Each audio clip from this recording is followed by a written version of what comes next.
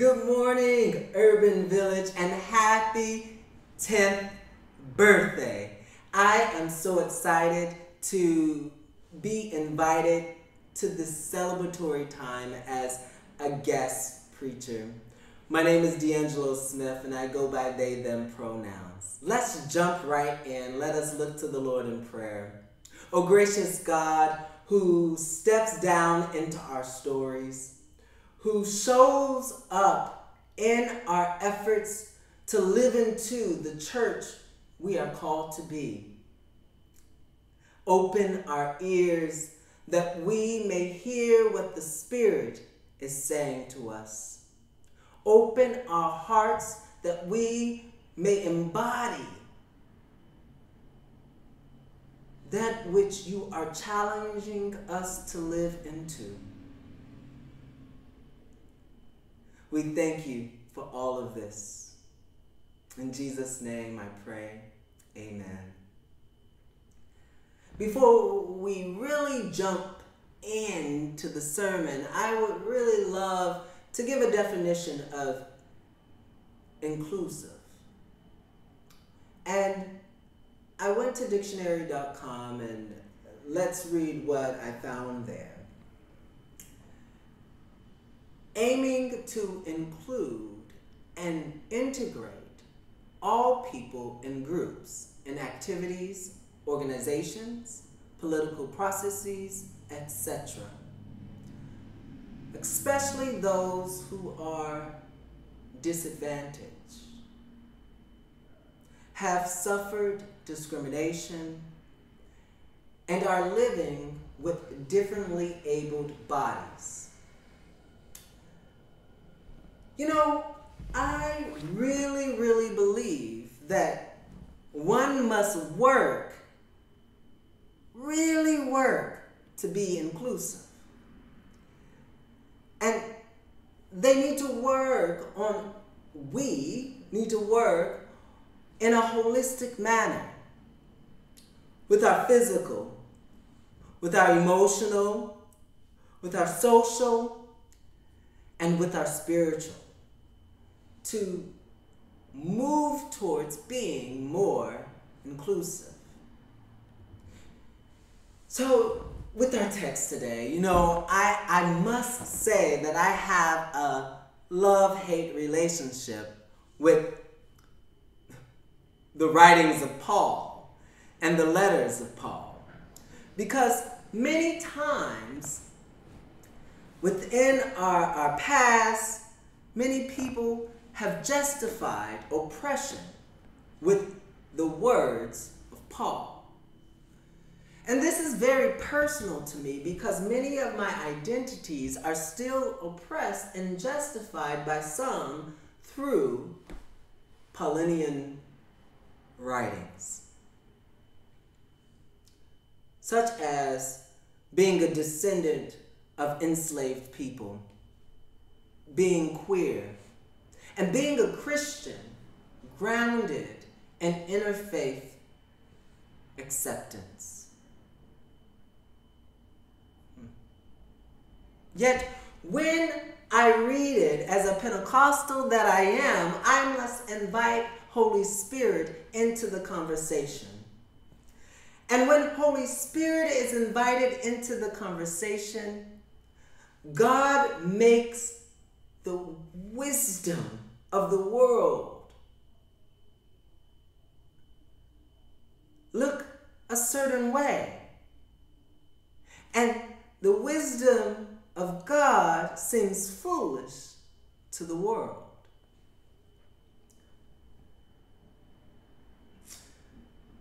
It allows for that which is grounded in oppression with the interpretations that are being used be turned upside down. Our text today is familiar to many. And in the time of Paul, the metaphor of the body was very familiar to the people then. It was more about the top-down model of things. Brian Peterson says it best.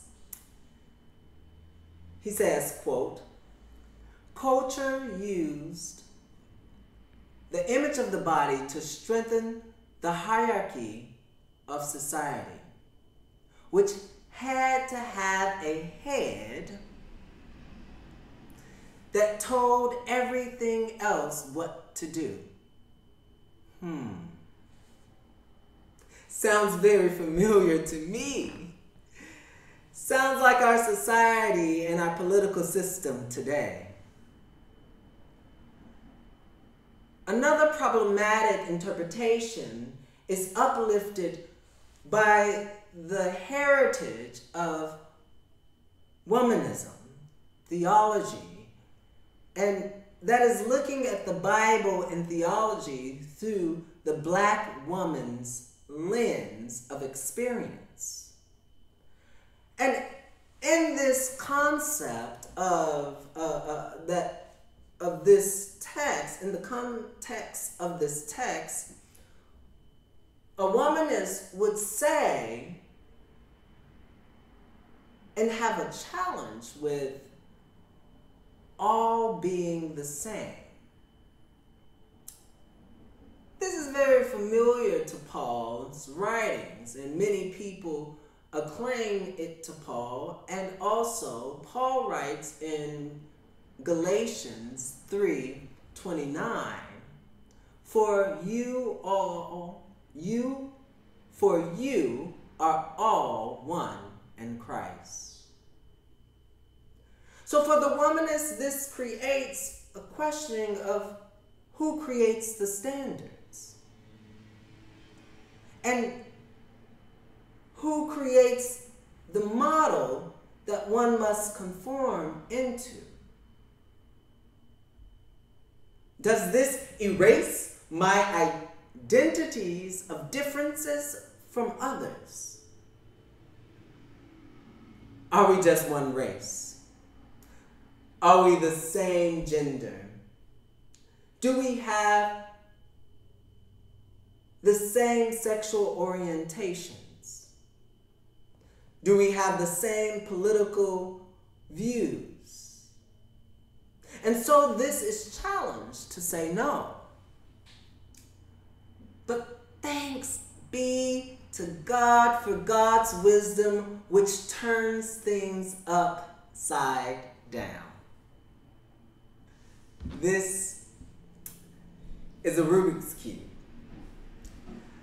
It is made of 27 pieces, which 26 of them are cubes with stickers on them and with stickers that are different colors.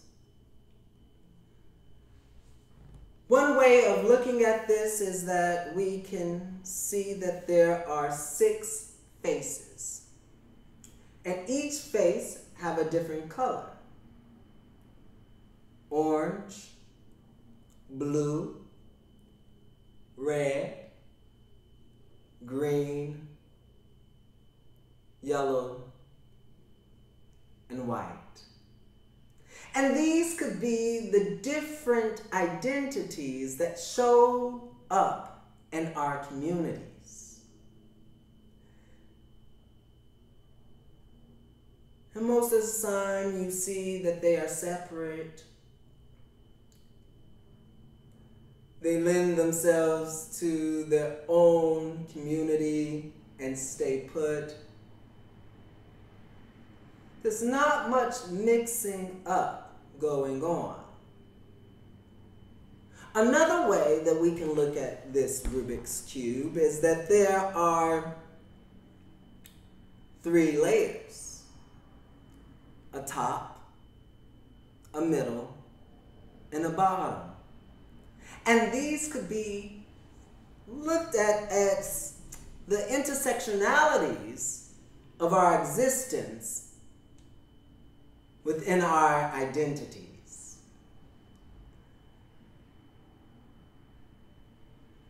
And so, This is a finished cube. It's neat. And to me, it uplifts what we talked about earlier about the problematics of being one,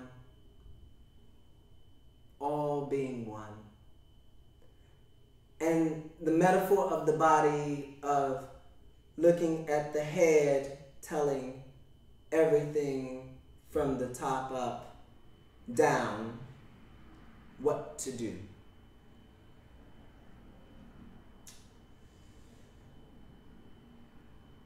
That's tough for me. And I'm wondering,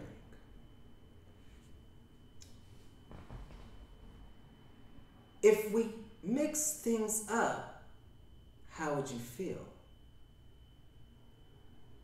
So, I practice Theater of the Oppressed by Augusto Boal as a joker. And within these workshops and our training as jokers, we learn that Boal said if one is not confused, then how do they know that change or transformation needs to happen?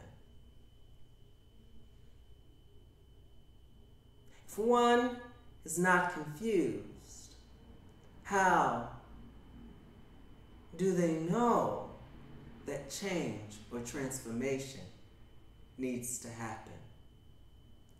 If we are all living in our own spaces, how do we know that change for our brothers or sisters and siblings on the other side need change and transformation? How do we know the interconnectedness of our struggles and problems and situations if we all stayed the same?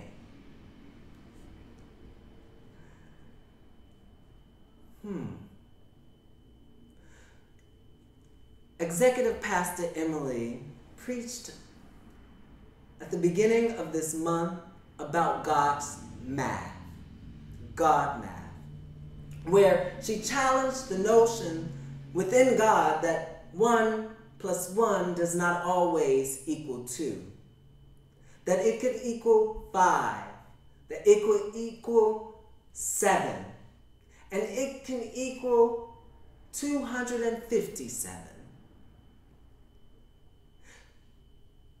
So let's take the concept of God math to this cube, this Rubik's Cube. It's mixed up now. What if the mixing up, the turning and bringing ourselves in relationship to others is where God is really calling us to explore the identities within ourselves and within each other, to learn more, to bring those who have been disadvantaged to the table, to allow them to give voice to their own experience, because they are the experts at their own experience. Our text today, if we look at it in God's eyes, Paul is really telling us that the intimate parts of our bodies, those parts that we seem low and not really that important, are the most important of them all. So I'm wondering who within our communities, within our nation, and within our world that we have looked so lowly upon in these times. that we create spaces for them to become and more sacred in this moment.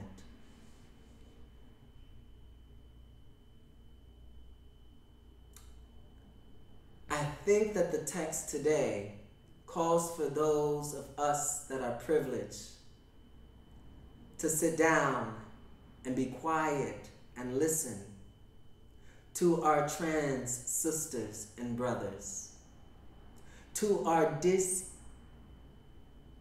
differently abled body sisters and brothers, to bring children to the forefront of our understanding of how we navigate in this world.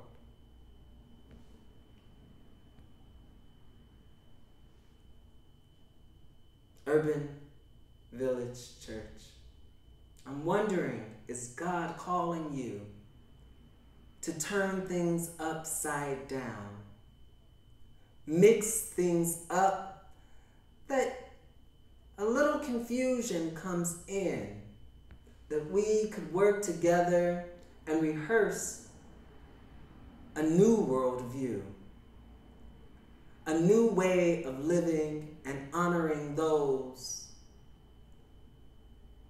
who not so often get the privilege of being honored. In these next steps, I hear God calling you to discern where in your own personal life that you can turn things upside down. When can you sit down with someone who you don't have the same political view with and just have a decent conversation, seeking knowledge and honoring where they are? The church, turning it upside down and imagining it anew, means that we must bring those who we have hurt to the table. Bringing those who we don't see as churched to the table. Allowing their input in the most intimate settings of our ministries. So, will you join me in turning what we call this universal church